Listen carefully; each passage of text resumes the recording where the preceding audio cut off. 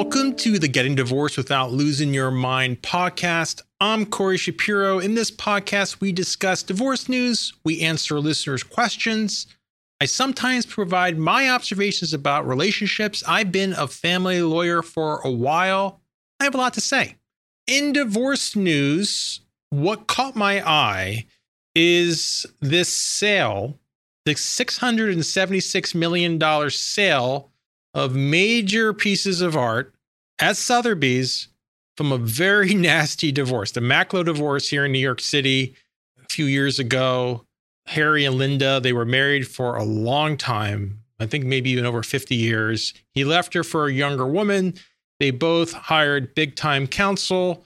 And what the main issue, the real issue was obviously emotions.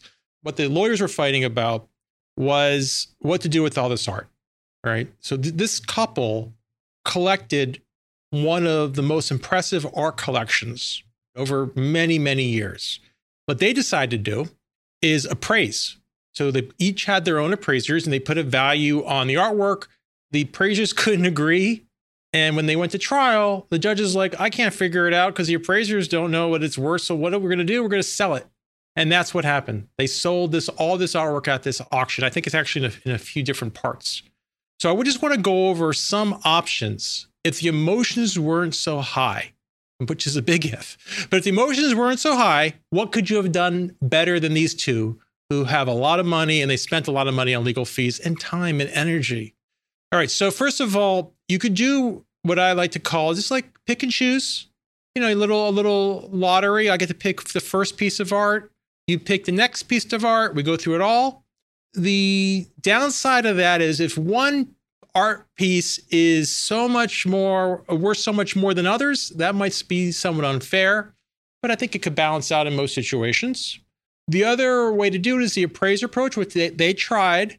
But generally what happens if you have two appraisers who disagree, then you ask those appraisers to agree on picking a third appraiser, and then you go with the third appraiser, whatever the third appraiser says. That's a way to do it. Here, they didn't necessarily do that, so they had the judge sell, which leads me to the third option, which is you can't sell. But the problem I have with what they did is that's their identity. This is their life's work. So what do they have? Gobs of money? They're in their 80s. I don't know how that's going to be helpful for them. I think really what they wanted was a legacy, and that's the key. When we're doing this, you have to really go to what's important to someone's interests, someone's unmet needs. And here it's a legacy. That's what I thought. I could be wrong, but it seemed that's what it thought to me is a legacy. And to get a legacy, you donate, right? Because you make a donation to a major art museum. The wife was on the board, I believe, at the Guggenheim, at the Met. So she's in that world. And they could have had a wing, maybe a floor in their name. That's a legacy. And that's what they created. Just like children, they created a legacy to continue. So that's a little bit about this acrimonious divorce. Even if you have the resources, that's what I'm saying. It's not coming up with a solution that makes sense long-term. It's a short-term thinking, and that's what happened in that divorce. All right, moving on to the question of the week.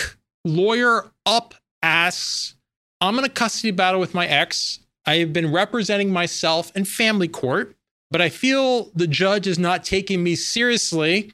It's never happened to me. Since my ex got a lawyer. Well, Lawyer Up, let me tell you something. Family court is designed for pro se people, for people who represent themselves. That's what it's designed for. The Supreme Court, on the other hand, where you have divorces, is designed for lawyers. That's where lawyers make a living. But family court's designed for parents can go there. They don't need lawyers. On the other hand, if your ex has a lawyer, probabilities are they know the law better than you. They're more comfortable in that environment than you because of their experience, and they're probably a better persuader. You might have some issues there. I do want to make a distinction, though. I want to make a distinction between a conference where you basically just, have oral argument. It's almost like a conversation with the judge, or maybe a monologue the judge gives to you, versus a hearing where actual testimony is being taken, and then you can either cross-examine or have a direct examination. In these conferences, I think you could probably do it, even if the other side has counsel. But here's the big if. You have to be a persuader. And what I mean by that is you have to really have a soft touch. Also, a very polite touch. Judges hate interrupting. Literally, you could be mid-sentence and the judge says, breathes, and you can hear the breath. You stop. That's how respectful you have to be, because you never know what can set off a judge. The problem I see, people who lack experience are more bulldozers, right? More bulldozers. But you're trying to be a persuader. Very challenging to do. First of all, if you're a lawyer, it takes years to do it right. Years, I'm telling you, and it's a whole study. But if it's your own case and you're personally and emotionally involved, it's probably 5 times as hard. So I feel for you, Lawyer Up. I feel for you. So that's what I would say. So if you have a conference and you can be lighthearted, you can be persuasive, you're not a bulldozer, you could try it. On the other hand, I do think it might be more effective, especially if a trial is approaching, to lawyer up as well. And that's how the game is usually played.